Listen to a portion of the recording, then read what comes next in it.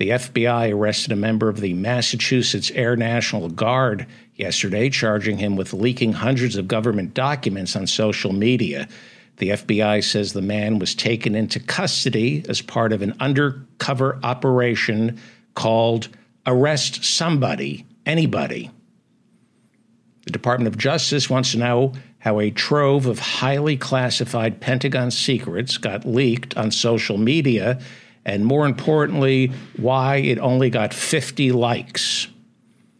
The material that was leaked revealed weaknesses in Ukraine's air defenses and revealed that Ukraine is quickly running out of ammunition. This is top secret information only known by our intelligence agencies or anyone who ever listened to one of Joe Biden's 5,000 speeches begging Congress to spend more on Ukraine. Some of the secrets revealed are that our military spies on our allies like South Korea, Israel, and of course, America's closest ally, the United States taxpayer. Meanwhile, Senator Dick Durbin, chairman of the Senate Judiciary Committee, said he will launch an investigation into Supreme Court Justice Clarence Thomas's millions of dollars worth of vacations paid for by conservative billionaire and activist Harlan Crow, who, it turns out today, purchased Thomas's childhood home and plans to turn it into a museum, the Clarence Thomas Museum, where every wing is a nut. Thomas insists he only took the gifts because Harlan Crow has no business before the court. And Harlan Crow has no business before the court only because of all the gifts Clarence Thomas took from him.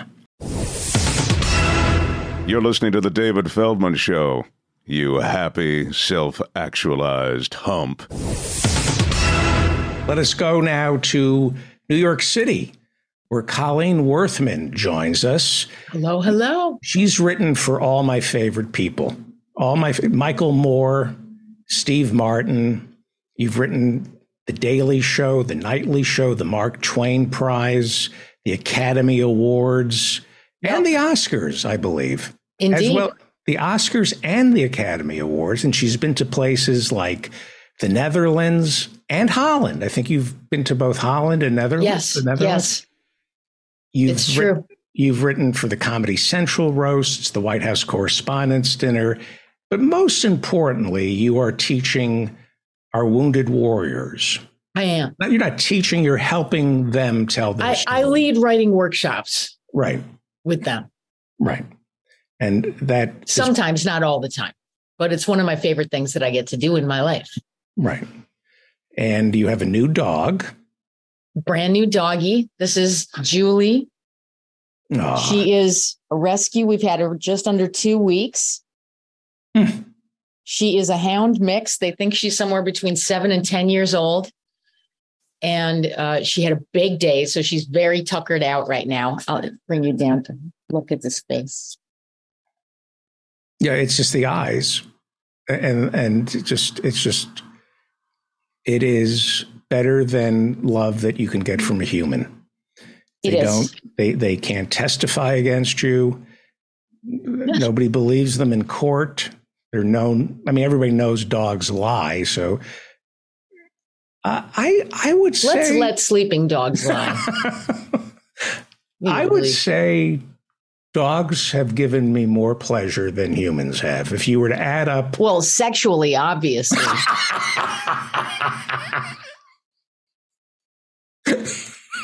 I had to do it, David. Uh-huh. The dynamic is back. My dog left me for another leg. I'm just so.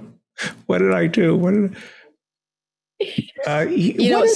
Speaking of dogs and legs, I had the most hilarious experience on the subway yesterday.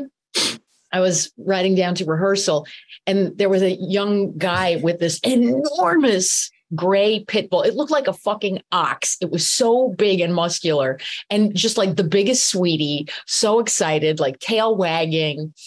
I put my hand down, and obviously he could smell Julie, our dog, on me.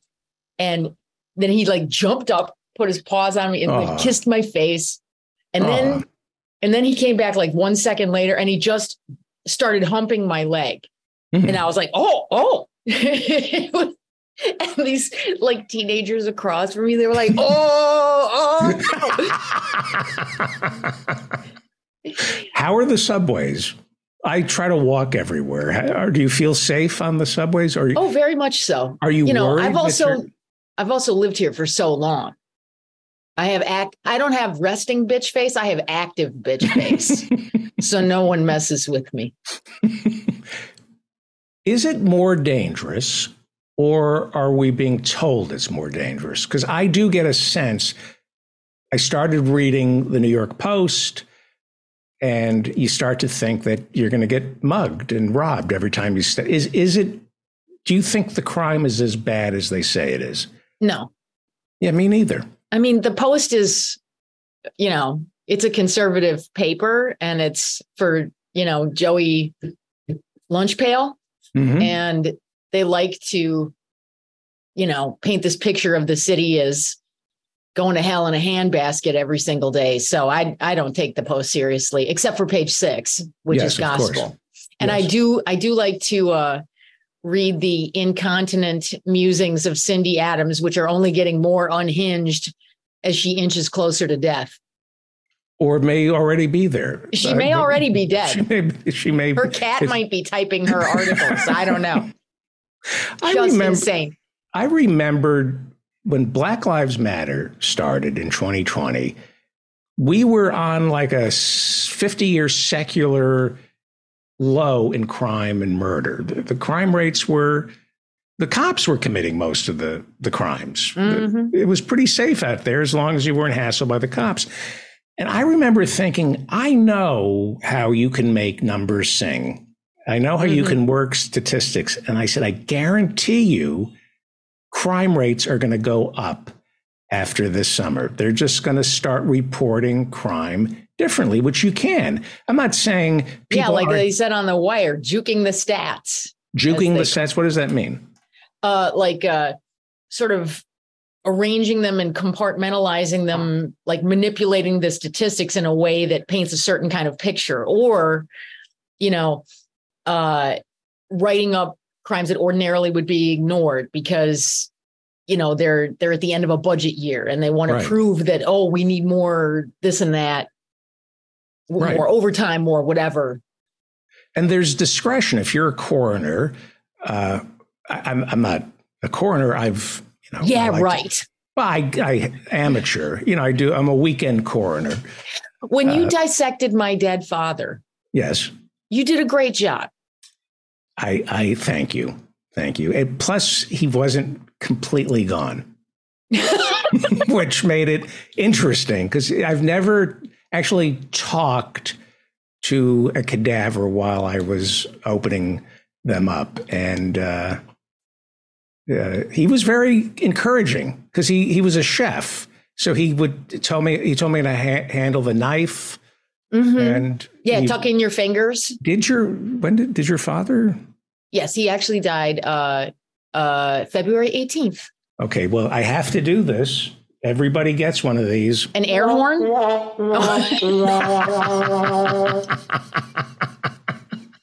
Everybody gets it. I remember Laura House when I think her father died, and Professor Harvey J.K. was on the show, and Laura knew exactly what I was. And she could, my mother died. She had been very sick. And Professor K got so he didn't realize. But I'm sorry to hear that. I went through that with my mother. My mother died again. She died 10 years ago, came back and died again. No, that's why I say to my sister, everything okay? Did mommy die again? I lost my mom in May of last year. And so I'm sorry. I'm sorry. When you said he died, my brain, when did he pass away? When did that happen? February 18th. February 18th. Yeah. Yeah. And do you have brothers and sisters? Yeah, I have two younger sisters who live in the Twin Cities where my mom is. And my mom and dad were married for 55 years. So she's going through a hard time. Yeah. Yeah. Well, I'm sorry to hear that. You know what's amazing to me is, and she does not want you to keep offering your services as a gigolo to her. She told me to tell you that. I give it, the first one's free. The first one, it's a freebie. She told me that you pay her for the first. That's what I meant. Then I'm willing to pay her. I want to give it a test drive, see if I like it, and then I'm willing to pay her for my services as a gigolo. That's one of the things I offer as a gigolo, along with my sexual prowess, is money. Okay. Because I feel I'm old fashioned that way. I think it's the man should pay for everything, including the sex. I'm old school that way. Wow, 50 to be married, 50 years. 55. 55 years. Mm-hmm. That is that's amazing. You don't hear of that. You don't hear of that. No. Can I ask you? I will tell you that my sister and I did really well as my mother was going. I was kind of, there was teamwork. I said, "You hold her arms down, and I'll squeeze the neck." We were but my mother was she was the last thing my mother was making jokes till she kept saying to the nurses, "Get me out of here. I don't like it." And I'm telling you, they were like, it was not and she said, "I'll give you $5 to get me out of here." And 1943 prices. And I thought that is just so funny that she said $5. So I'll give you $5 cash. She said, I mean, it was it. She stayed funny. In one of the gifts I have is I discovered my mom was hysterically funny. I didn't know that I am more like her than I am my father. Interesting. And I didn't know that my mother was sarcastic and biting. You only realized this when she was on her deathbed? No. In her in the last 20 years. I go, she doesn't mean what she's saying. She's being funny. I would, as a child, I might have taken her literally. Mm-hmm. So, what is the happiest memory you have of your dad? Well, I actually talked about this in my eulogy. One of my absolute favorite memories of my dad is from when I was like maybe 7 or 8 years old. He was in the backyard grilling, and he was wearing like his kind of kooky weekend gear, which was a T-shirt that his culinary students had given him that said "Cowabunga," which he would. That was like his catchphrase. Like somehow he discovered the phrase "cowabunga," and then he used it all the time. And when he was teaching his students, so they gave him a T-shirt that said "Cowabunga." Khaki like work pants that had been cut off into shorts that like they were covered with like oil stains and paint splatters and stuff. Right. And he's from Germany originally. So, white socks pulled all the way up to the knees and black like work shoes that he had cut the heels out of to make like clogs. And he had 2 sets of tongs. And he was like dancing this little jig and like clicking his castanets going taran taran taran taran taran taran taran taran. That's great. Can you give that memory to my kids so they have that of me? Absolutely. They have no happy memories of me like that. Have them email me and I'll tell them all about you. I think my kids' happiest memory is me not yelling at the cable company. like just going over the bill with the cable company and not screaming at them at the top of my lungs. Well, your dad, chef, and he taught people how to be chefs. Yeah. And how are you as a chef and as Gardner a chef? We're both pretty good. Yeah. I definitely am more like experimental. Gardner is like, he sticks to his things that he's good at. Sometimes he'll do like a recipe from a cookbook or something, but he's very good at cooking meat, which is not my favorite thing to cook. And I do a lot of the other things. And what's the best meal your father ever made? Oh God, so many. It's hard to say. I mean, there were a lot of fun meals. There was like what's the worst meal? What's the worst meal he ever made where you all had to pretend you liked it, or you came clean and said, this is just. Okay. Well, so he would teach his students like old school French technique things. Right. And they had a public dining room at the school where, you know, people could come and do like a sort of buffet lunch, or, you know, sometimes they would do service. Anyway, one of the things that he would make with them was sweetbreads and cream sauce. And to me, it was always really gross. That's intestines. No, it's the thymus glands and the pancreas of a calf. The thymus that produces hormones. Yeah, I think so. It's a gland for sure. Right. It's offal. But yeah. You're saying it tastes offal? Like I can't eat this. I mean, offal? I like them now. I like them fried or sauteed, which is often, you know, mostly how you see them. Serving them in a cream sauce, very, very old school, very French, old school preparation. And it was just gross to me. Right. Like I did not like that. But I wasn't really like a fussy eater as a kid. My sisters were, but I wasn't. And I'm very grateful that I grew up with him as my dad, because his whole thing was like, just try it. You don't have to eat it all. If you don't like it, just try a little bit and see what you think, you know? And he introduced us to all kinds of things. Like I remember like there was a phase where he was really into cooking Chinese food, like stir fries. Wow. And learning to make dumplings, which was hilarious because he had these like enormous meaty hands, like each of his fingers looked like a sausage. And to see him do that very delicate work was like really fun. And then like sometimes we would do like a meat fondue, which is like you have like little pieces of steak or pork or whatever.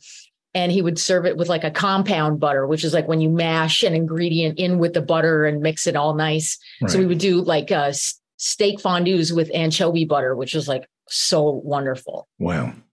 That was a fun kind of thing. But he was also very unpretentious. Like he loved Doritos. He loved like just a plain baked potato with salt on it and a little butter. Like, right. What is the similarity between cooking and writing comedy? Oh gosh. Well, it is sort of technical. Too many chefs. Yeah, too many chefs can make a dish very, very muddy and also be incredibly annoying. But if you sort of know good techniques and you sort of prepare yourself and you take just the time it needs, not too much, not too little, then you're going to turn out something that is delicious. Now, I'm not a chef. I can't cook. Sure you can. Well, that's right. The older I got, when I needed to cook for myself, I said, well, this is like comedy. And that is, what do you have that's good? What works? Okay, this is a fresh human carcass here that I just scraped off. That you just, as your coroner gig, right? Coronering, we call it. Cornhoring. And I said, well, okay, so this is fresh. This is good. Don't ruin it. What can you add to it that will enhance it and remind you that it's fresh? And I've learned over time, it's basically three things. You want to put 3 notes on it. My friend Leslie taught me that. You just want 3 notes, and then stop. Don't. Wait, what are the 3 notes? Well, you can decide whatever. I see. Whatever you want. So you're not like salt, acid, fat. Yeah, I saw that. That was interesting. On salt, Netflix. acid, fat, heat. Yeah, I have that cookbook too. It's great. It turns out the acid is not LSD. Sadly, no. So I was doing it all wrong. Yeah. I am tripping balls at every meal. And when you go through something like this, which unfortunately, except for me, I am in complete denial. But when you say go through something like this, what do you mean? You know, death. Like, I'm not going to die. I just not part of my. Right. That's not in my. Dick Cheney, when they said, "Why didn't you go to Vietnam?" He said I had other priorities, and that's how I feel about. You have other priorities than dying. I have things that have to be done, and it's not on my calendar. So you haven't penciled it in? I'm not penciling it in for a long, long time, and I don't think about it. Good. I don't. I'm not. Makes life easier when you don't think about that. And I don't. I think there's some people, unfortunately, in this country who celebrate it and expedite it, and their politics reflect that. I think we have an apocalyptic death cult in Washington. What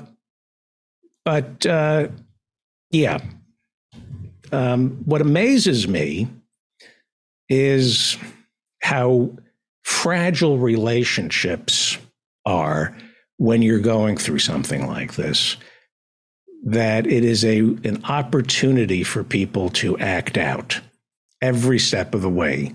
The person dying, the people left behind, friends. It is a lesson in boundaries and what you learn what people are capable of doing and not doing. And you really have to learn to accept what people are strong enough to do and not strong enough to do. That was one of the things. But I don't know how humans work. I don't know how we are, for a misanthrope, I'm amazed how miraculous humans are, that we're not killing one another, that we're not at each other's throats. Mm-hmm. It's a miracle when you think of 500 million guns that we know of here in America. And the fact that when I walk around New York City, I keep thinking we should just be scraping people off the streets in New York City. How is it possible that, when I go for a walk, I'm not bringing a shovel to push the bodies out of the way? Well, you can just wait till they come to your coroner's office. I mean, why be that zealous? I make house calls as a coroner. I think. But I have to just sidebar for 1 second, yes. David, because I'm surprised that you describe yourself as a misanthrope, because I consider you one of the great appreciators of other people. Guys who act real macho, but they're really gay. Yeah, but some gay guys are just naturally macho. But a lot of guys, they strut and they act in a certain way because they don't want anybody to know they're gay. Okay, like overcompensating? I'm overcompensating. Oh, okay. This is an act. It's a facade. Okay, fair enough. Yes, I don't want anybody to know how much hate lives deep inside of me. Would you call yourself like an H.L. Mencken? He didn't hate Jews as much as I do. Oh, fair enough. He was a pretty bad anti-Semite. I did not know that. Oh yeah, he wasn't Jewish. No. Oh, because Mencken. I mean, I know. Mencken's department store in Mad Men. That's a not Jewish name. I know. I was actually reading him about 4 months ago, and I couldn't believe how brilliant a writer he was. Oh my God, breathtaking. So good. What, incredible. Yeah. What are you reading? I just bought a book called, oh my God, what is it called? The Last Supper? Hold on, let me get it. 1 second. Sorry for the jaggedy. Are you talking about the New Testament? No, it's a novel. I just got two books from Amazon. Where's the other one? Shit. This is one of the ones I got. It's by Mieko Kawakami. Mieko Kawakami. It's called All the Lovers in the Night. Sounds intriguing. And then where's my other? Oh, I think it's in my backpack. Hold on, I got to get it. I think it's called The Last Supper.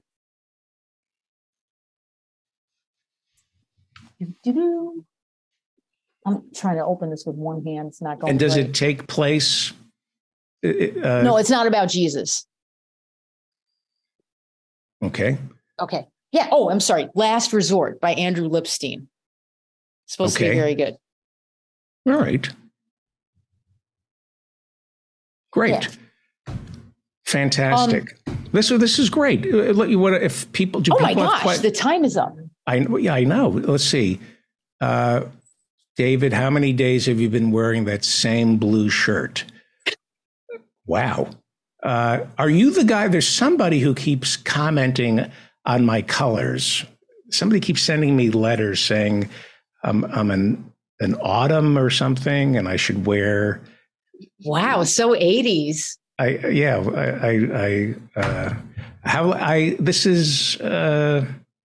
have like 4 shirts and I have like 3 pairs of pants that I don't really need anymore because my work.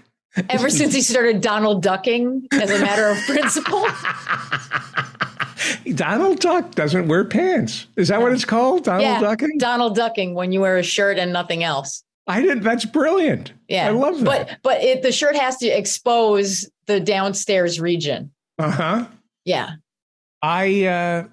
Most of my work is done from the waist up. Woo. The work that I do from the waist down, I can't talk about. But your mother, if you give me her phone number, she could be a beneficiary of that that expertise. This is great. I like this new schedule because I like ending Friday nights doing a recording session because it starts the weekend. So indeed, and people are anyway.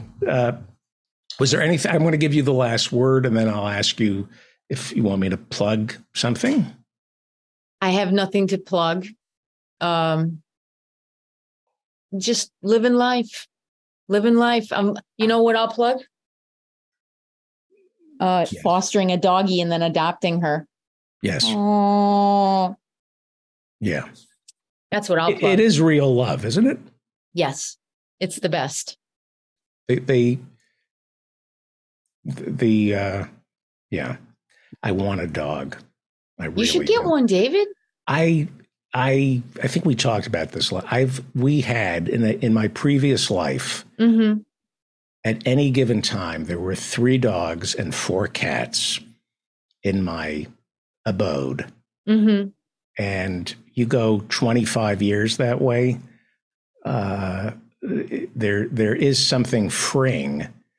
Just it's a responsibility. There was always somebody who needed to be fixed, and if you got it wrong, like I accidentally fixed my son and took my cat. From what I hear, that's a good thing. Not to those responsibilities. There comes a point where you go, wait, that's over. But I do want a cat. I do. The problem is I get one, and then I have. It's like a snowball effect. As long as you have one, economy of scale, why not get 20? That's how I used to be. There's plenty of room for more. Thank you, Colleen. Let's do this more often. Great to talk to you. Thank you, Colleen Worthman. Shout out to the BMs. The basement masturbators. Fantastic. Much love as always. Thank you. All right. Take care. Bye, y'all. Bye, y'all. You're listening to The David Feldman Show. You happy, self-actualized hump.